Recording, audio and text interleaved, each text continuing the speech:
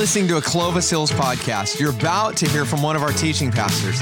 I want to encourage you, go download the Clovis Hills app where you can listen to sermons, you can give, you can do the growth group questions. They're on there too, and you can study God's word together. God bless you guys, and go be the church. Good morning, Hills family. How we doing? Yeah, hey, all right. I want to first and foremost say good morning to those of you that are watching with our online community. Those of you that are in the Blend right now, in our venue. I went in there and I was worshiping with them for a little bit.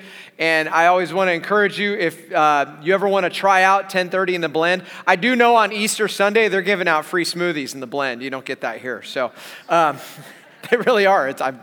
I might preach there so I can get a free smoothie. So anyways. Good morning to those of you that are in Old Town, Novato, Porterville, Tulare Street. What's up to everyone from our Hills family? We're glad you guys are with us. And I'm glad you guys are here today. It's awesome. I'm glad we're all here. So, hey, I want to plug a couple things. One, I want to invite you. If you live here in the Central Valley in town, this Tuesday night, we do something called Dessert with the Pastors. I would love to meet you. It's here in the lobby at the North Campus, and we just do dessert. And you come, you hang out, I get to hear kind of your story, you get to hear mine, you hear a little bit about the church. A lot of the staff pastors are there, and it's just a great way to kind of get to know each other. So I'd love to have you there. Love it if you RSVP. You can do that through the app or through the website, or if you just want to show up, we always have lots of dessert. It's a good time. So I encourage you to come to that. I'm plugging one other thing. We've been doing a web series called the Veritas series, where we really wanted to kind of go deeper into some things, where you may not be able to go like super deep. We go as deep as we can on a Sunday morning, but there's times where we just really want to dive in. And we're releasing another one this week on YouTube on Thursday, and I interview Dr. Mark Strauss, who is a world-renowned New Testament scholar, and he is brilliant. And we actually have a special guest that's on there, a voice from the past is helping us interview him, Pastor John Annan. Some of you remember him. He's on there, so make sure you watch it. Pastor John may or may not have thrown me under the bus in that interview, so You'll have to check it out. But Dr. Strauss has written all kinds of textbooks for seminaries, and he's the editor of the NIV Bible, the New Testament, just a few things. But he has this uncanny ability to take really complex subjects and make them super simple, and to where we can all get them. He takes the cookies off the top shelf and lets them all eat us. No, cookies don't eat us. We eat cookies. Sorry. So anyways, I encourage you to watch that. Months ago at my house, in my backyard, I've got these, actually it's on the side of my yard, I've got these crazy bushes that line my whole fence. And they're thorny, and they've been growing out of control. And every week I'm like, I gotta cut those. So months ago, I bought some gloves. I went to Ace, and I bought some gloves. And the gloves still have not cut them. Every week I would look at the glove and go, why will you not cut the hedges? Trim the hedges. Worthless gloves, right? They don't trim hedges for me. Oh, that's right. For a glove to be useful, it has to be filled, right? It doesn't work unless it's filled with something. And then once it is filled, you can go, and I know some of you are like, why are you wearing gloves? Oh, he's a pastor, he has soft hands. I know, get off it, manly men. Okay? But when you fill the glove, his bushes have thorns in them. They hurt my little soft hands. I do have little hands too, like little elf hands. You're all looking now, and you might as well look, gander. I'm gonna write a book called Small Hands, Huge Impact. But anyway, so, the glove will not do its work unless it's filled. Now, I would preach with one glove on and just be like, and do that kind of thing, but it's distracting. But I bring these up here to make a point that the gloves are pretty much useless unless they're filled. So we've been doing this series. We started it last week in the book of Acts. It's called Full Send. And we talked about how Jesus, he leaves the instructions to the disciples. He says, wait here in Jerusalem. So Jesus resurrected. For about 40 days, he was with the disciples. And then he ascended to the Father. But before he ascended to the Father, he said, wait here in Jerusalem. Don't go home. Don't go back to Galilee where you guys all live. Wait here in Jerusalem, for the Holy Spirit's going to come on you. And they kind of knew what he meant, but they didn't fully know what that meant. See, in the Old Testament, before Jesus, you would find the Holy Spirit would come on someone and fill them, and they would prophesy or they would do God's work, and then it would leave them. Right? That happened to Saul. It happened to David. David in Psalm 51. He says, cast me not away from your presence, O Lord. Take not thy Holy Spirit from me. Restore unto me the joy of my salvation. Right? But so they understood that concept of the Holy Spirit filling someone to do God's work and then leaving.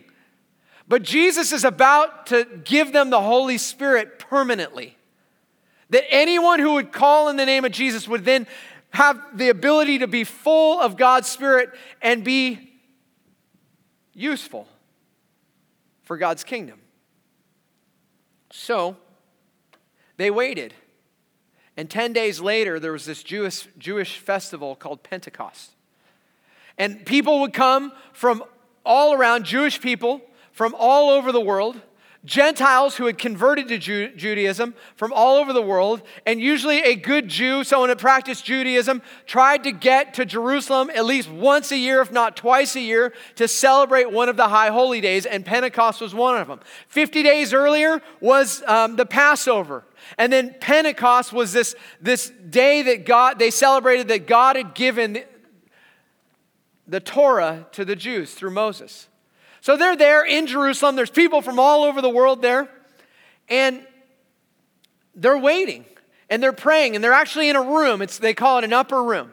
And the way it works in Jewish culture is an upper room is kind of like a family gathering place. It's where once a year a family might come together and they would either rent the room, or if your family had money, they owned an upper room. And you would remember all your relatives that had died. You would do the holy feast together. You'd kind of have a party. You'd hang out. You'd do your thing. And you would worship God together in these upper rooms. Well, the believers are all there. They're waiting. And this is where the Holy Spirit comes, and it's the birth of the church. So I'm going to read to you today from Acts chapter 2, verses 1 through 21. It's a long one, people. So I'm going to ask you to stand because some of you look pretty sleepy anyways. So whatever room you're in, I'd love it if you would stand in honor of God's word as we read from the word of the Lord. When the day of Pentecost came, they were all together in one place. And suddenly a sound like the blowing of a violent wind came from heaven and filled the whole house where they were sitting. They saw what seemed to be tongues of fire that separated and came to rest on each of them. All of them were filled with the Holy Spirit, and they began to speak in other tongues as the Spirit enabled them. Now there were staying in Jerusalem God-fearing Jews from every nation under heaven. And when they heard this sound, a crowd came together in bewilderment because each one heard their own language being spoken. Utterly amazed, they asked, aren't these all who are speaking Galileans? Then how is it that each of us hears them in our own native language? Parthians, Medes, Elamites, residents of Mesopotamia, Judea, Cappadocia, Pontus, Asia, Phrygia, Pamphylia, Egypt, and all the parts of Libya near Cyrene, visitors from Rome, both Jews and converts to Judaism, Cretans and Arabs. We hear them declaring the wonders of God in our own tongues. Amazed and perplexed, they asked one another, what does this mean? Some, however, made fun of them and said, they've had too much wine. Then Peter stood up, and he raised his voice and he addressed the crowd. Fellow Jews, and all of you who live in Jerusalem, let me explain this to you. Listen carefully to what I say. These people are not drunk, as you suppose. It's only 9 a.m. No, this is what was spoken by the prophet Joel. In the last days, God says, I will pour out my Spirit on all people. Your sons and daughters will prophesy. Your young men will see visions. Your old men will dream dreams. And even on my servants, both men and women, I will pour out my Spirit in those days, and they will prophesy. And I will show wonders in the heaven above and signs on the earth below, blood, fire, billows of smoke. The sun will be turned to darkness and the moon to blood before the coming of the great glorious day of the Lord. And everyone who calls on the name of the Lord will be saved. This is God's word. You may be seated. Whoa. We got a lively bunch in this room right here. It's good. I want to remind those of you that are in other campuses, it's okay to hoot and holler at the screen. I hear you. I don't really hear you, but it makes the service way more fun when you do that. Amen? Okay, so listen. If you have the Clovis Hills app, you can look at an outline if you like taking notes and you're that kind of person, but I want to get right to it. One, you have to understand what's going on here. As they all came to Jerusalem, in the ancient world, one, when the Holy Spirit came, they all got up and they all started speaking the gospel in other languages, declaring the works of God in other languages. Everyone that was in Jerusalem at that time, they were converts to Judaism or they were Jewish.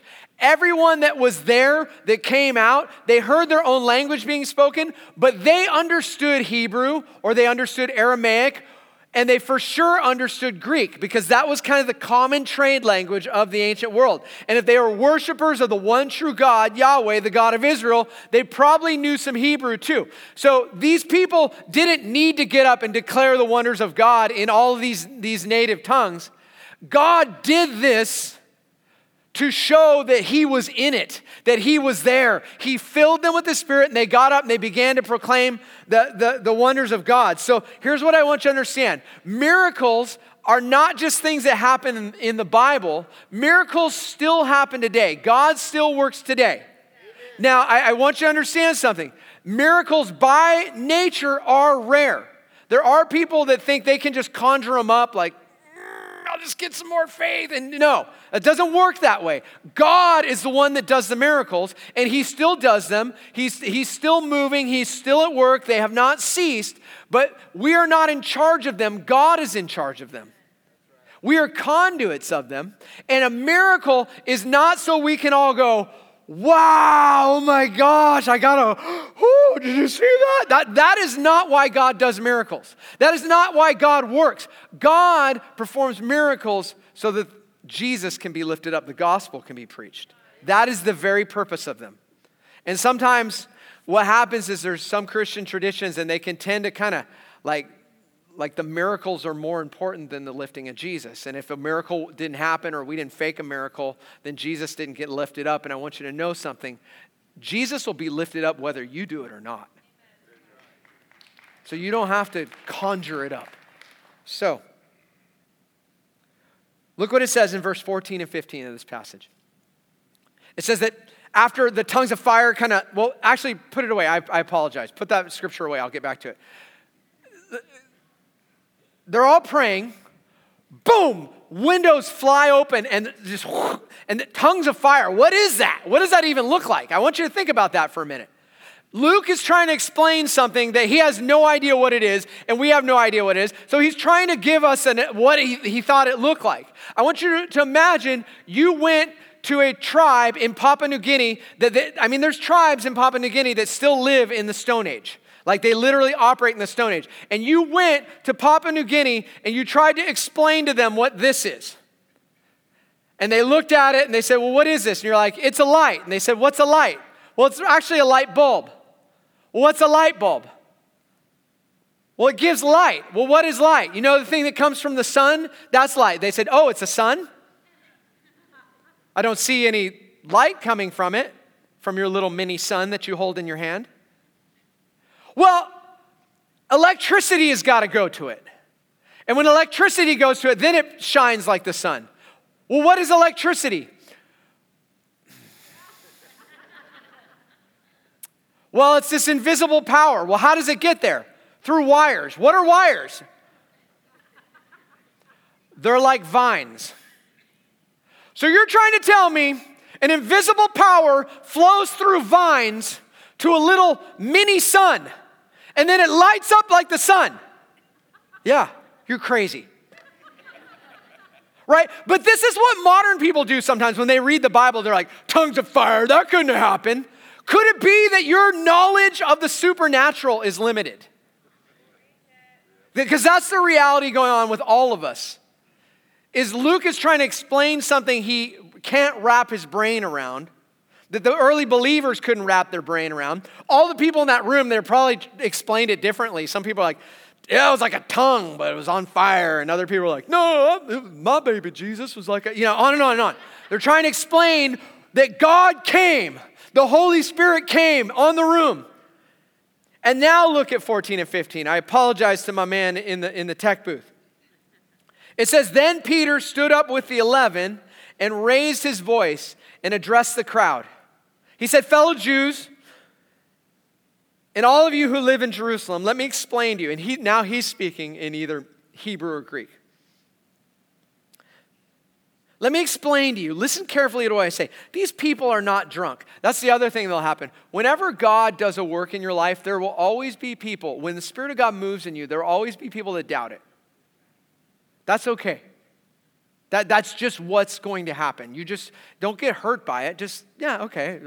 The doubt, they're going to believe it when they see it. There's nothing wrong with that. We're very similar.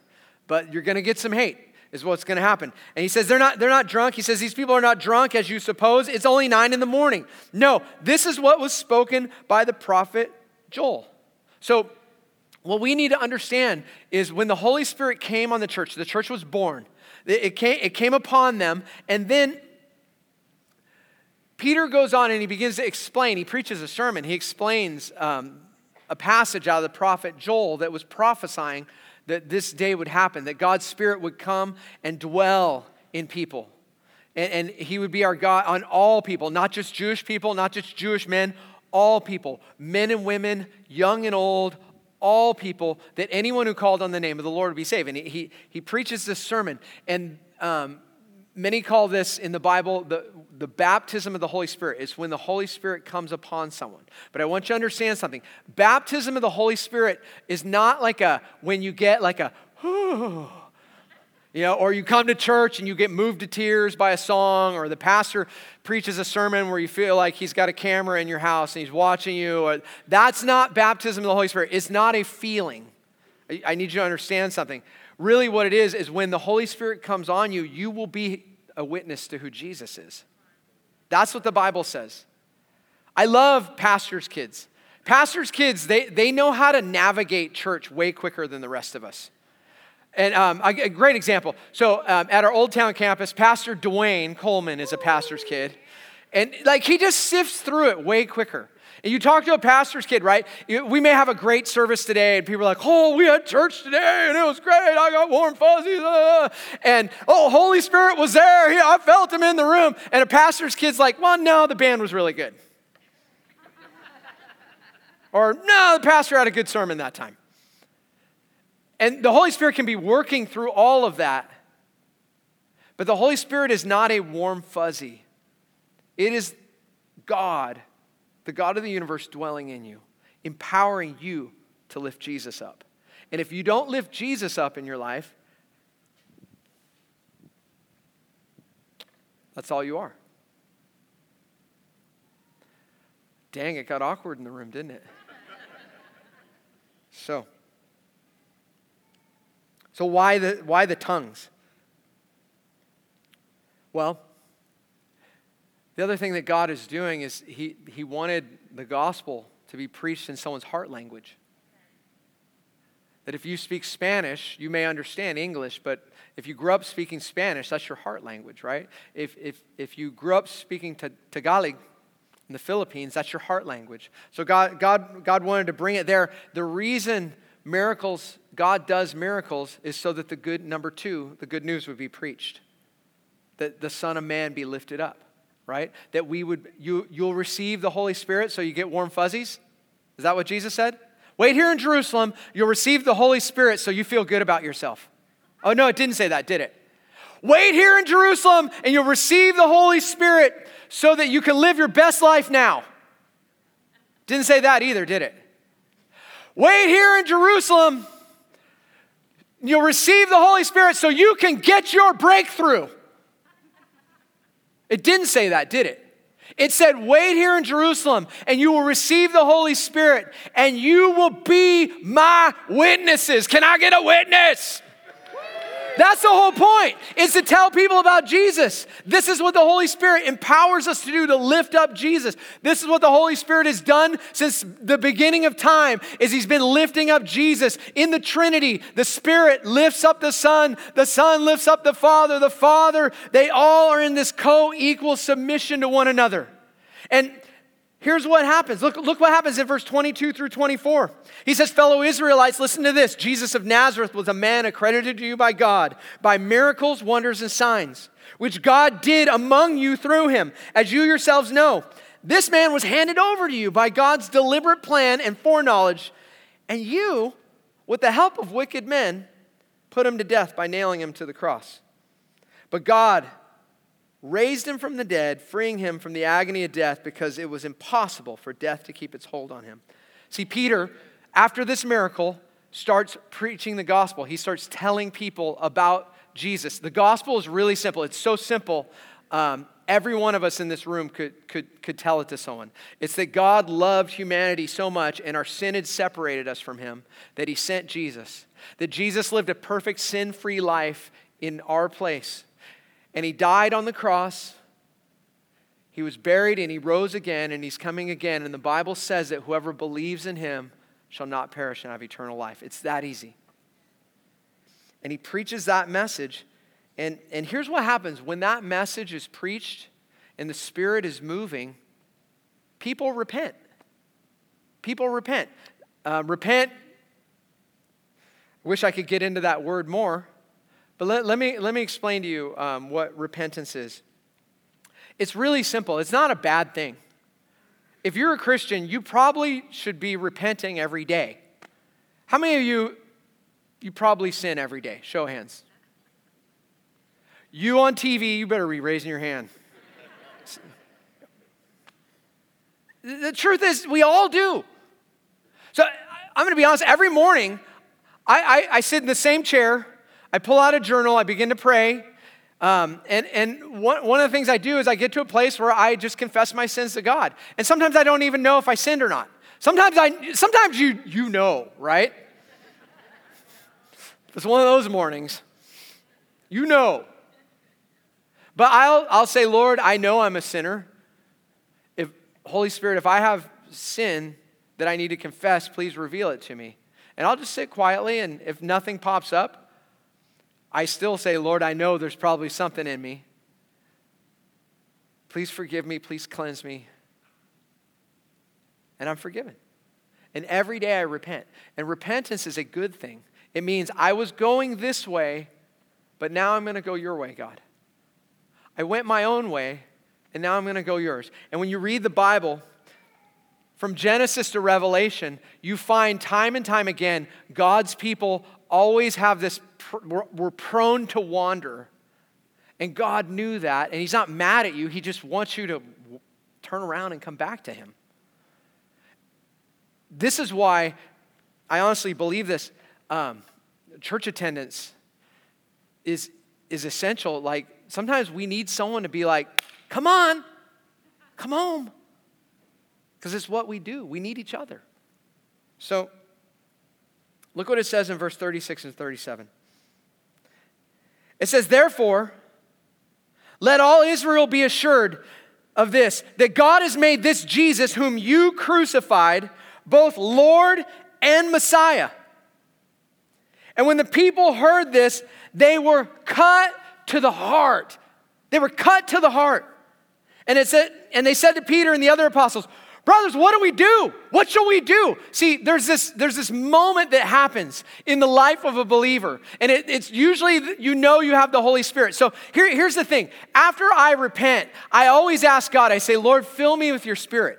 Here's what happened. When the Holy Spirit came on the church, when it came upon believers, God said he would never leave you or forsake you. Jesus said he would never leave you. He said he'd always be with you. And the Holy Spirit, once you're a believer in Jesus, you always have the Holy Spirit. But you can very easily not be full of the Holy Spirit. Because if you are sinning, if you sin against God, the Holy Spirit goes, oh, okay, Sean, I'm going to take his back seat to you if you want to drive. If you want to live life your way, you want to go your way, I'll just be right back here. And I'll gladly refund your misery when you want to repent.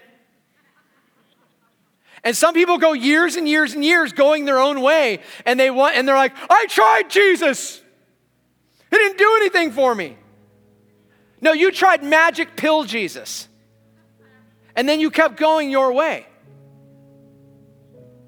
But when you do this thing called repent, it just means turning your heart back to him. That's when you can become, the Spirit fills you again. That the Holy Spirit of God, that God takes a front seat.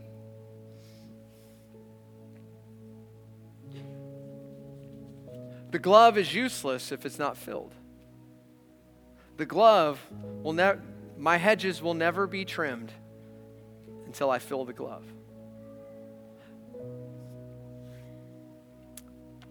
A.W. Tozer, who was a theologian and pastor a long time ago, about 100 years ago, he made this point about the Holy Spirit. See, that day at Pentecost, the Holy Spirit came upon the church, and he said this 100 years ago, so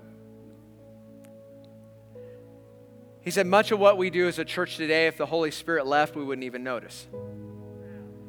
It's kind of true. Like you can come to church without the Holy Spirit and we'll still sing some songs and maybe it'll be a good sermon. And you may get a whoo, or you may not. And 95% of what the church does just keeps going on. But in the early church, if the Holy Spirit left the room, nothing happened.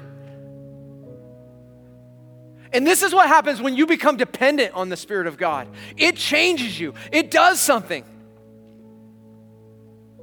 See, and God calls all believers, anyone, to on a regular basis to repent. There's nothing wrong with repenting of your sin. That's a good thing. As a matter of fact, that's a thing we should cheer whenever someone does that here. Amen? Amen.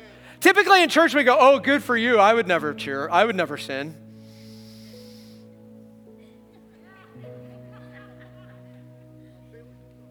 So, in a moment, if you're a believer, we're going to pray, and I'm going to give you the opportunity to just come home to God. He's not mad. He's not mad. He just said, okay, how's that working for you? Living life your way instead of mine. Carrying your own yoke when my yoke is easy and my burden is light. How heavy is that one? And when you're tired dragging that one and you realize it's not doing anything, you can take mine. And for some of you, you've gone to church before, but you've never received Jesus as your Lord and Savior. I'm going to give you an opportunity to do that too. It says in John, 1 John 1:12, in John 1:12, but as many as received him, to those who believe in his name, he's given them the right to become children of God. It says in Revelation 3:20, behold, I stand at the door and knock. If anyone listens, I will be with him. And what happens is when you open your heart and you invite Christ in, all of a sudden now the Holy Spirit of God has the ability to live in you because your sins have been forgiven, past, present, and future. And you have this ability to walk with God now. And God will never let go of you. He'll never forsake you. As a matter of fact, last service, there were tons of people that made that decision. It was crazy. Normally, at some of these services I preach at, I'm looking out there, I'm like, oh, no one's going to heaven this week. Because you're all like, no one's going to sing this. No one's going to worship Jesus this week because you're like, you didn't give me warm fuzzies, Pastor. Listen. And this one girl, she came forward and afterwards, it was her decision to follow Jesus that day. And, well, what is this? I'm thinking of something orange. It's orange, right? is not an orange. This is an orange tree. Inside this orange is another orange tree that can bear thousands of more orange trees, thousands of more. It is a container that holds an orange tree that also contains delicious juice in it. But here's what happens. When you receive Jesus, God puts his Spirit in you and you become more than just a container for a soul. You carry the Spirit of God in you wherever you go. God begins to change you. So, I think my son did this. They wrote "Beatty sucks" on the orange when I walked out. I looked at it. That's pretty funny. So anyways, this girl came forward and afterwards I said, "You accepted Jesus today first time?" She said, "Yeah, I did." And I had this one. And this is a seed. This is a palm tree, believe it or not. This is a massive palm tree. 30 feet in the air. And you say, "No, it's a seed." And I say, "No, it's a palm tree." And in the same way, when you receive Jesus, when you follow Jesus, here's what happens. The seed that was put in you, the Spirit that was put in you in the beginning, when you made that first step, when you start to follow Jesus, this seed grows into something tall and grand and beautiful, and it provides shade, and it also puts junk in my pool. But here's what I want you to know. For so many people, they come to church, they accept Jesus, and then they never follow him, and you're just a seed. But God has so much more for your life. If you will be brave, if you will step into that. So we're going to pray. But Martin Lloyd Jones, he was a preacher in England a long time ago as well. And he asked his congregation one Sunday, as he was talking about the Holy Spirit, and he's an old Reformed Calvinist preacher, and the tendency of that tradition is they can be Father, Son, Holy Bible instead of Father, Son, Holy Ghost. And he was getting after him one Sunday, and he said, "I have only one question to ask you. If you got the Holy Spirit at your conversion, where in God's name is it?" Oh. I read that, and it cut me to the heart. So this morning, wherever you're at, I want to call you. If you're a believer in Jesus, I want to call you to belief in him, back home to him. If you've never received Jesus before, we're going to pray in a moment, and you can do that. You can make that decision to follow Jesus. As he knocks at the door of your heart, you could have the courage and the faith to open that and say, I've been going my way, but I want yours, Jesus. I don't even know what that looks like. I don't know how to do it, but I'm going to trust that you're going to show me. And here's the beauty of Jesus is he will. And there may be periods of time in your life where you're going your own way, but the Bible says once you are truly saved, once the Spirit of God has come in you, he will never leave you, he'll never forsake you, he'll step back and wait for you to follow him. And sometimes people think like, "Oh, but I feel bad for my sins," and I want you to know something. That's like a normal thing all of us do. The prophet Isaiah, the guy that wrote Isaiah, like it's a big book in the Bible. He had a vision of God in Isaiah 6, and he said, I see the Lord seated on a throne, and the train of his robe is filled with glory. And he's describing God, and he's blown away by it. And do you know what his natural response was? This is Isaiah, a prophet, a man of God. He said it fell to his knees, he fell to his face, and he said, "Away from me, Lord, I'm a man of unclean lips." But here's the good news of the gospel. God picks him up and says, "Get up, son." And he touches his lip with a coal, and he says, "I have a word for you. I have something for you." Some of you feel so guilty in your sin, and I have a word for you this morning. God says, "Get up and follow me. I love you. I have a plan for you. I'm not mad at you. Stop listening to all those other voices that have told you you don't have it. I got you." So that requires courage. So I'm going to pray, and in whatever venue you're at, whether you're online or in another place or you're here, if Jesus is knocking at the door of your heart, invite him in. If you're a believer and you're anything like me and the cheese slid off your cracker spiritually, put it back on. It's okay to come forward if that's the case too and get prayer. There's nothing wrong with that. Matter of fact, we celebrate that. Let's just take a moment and let's pray.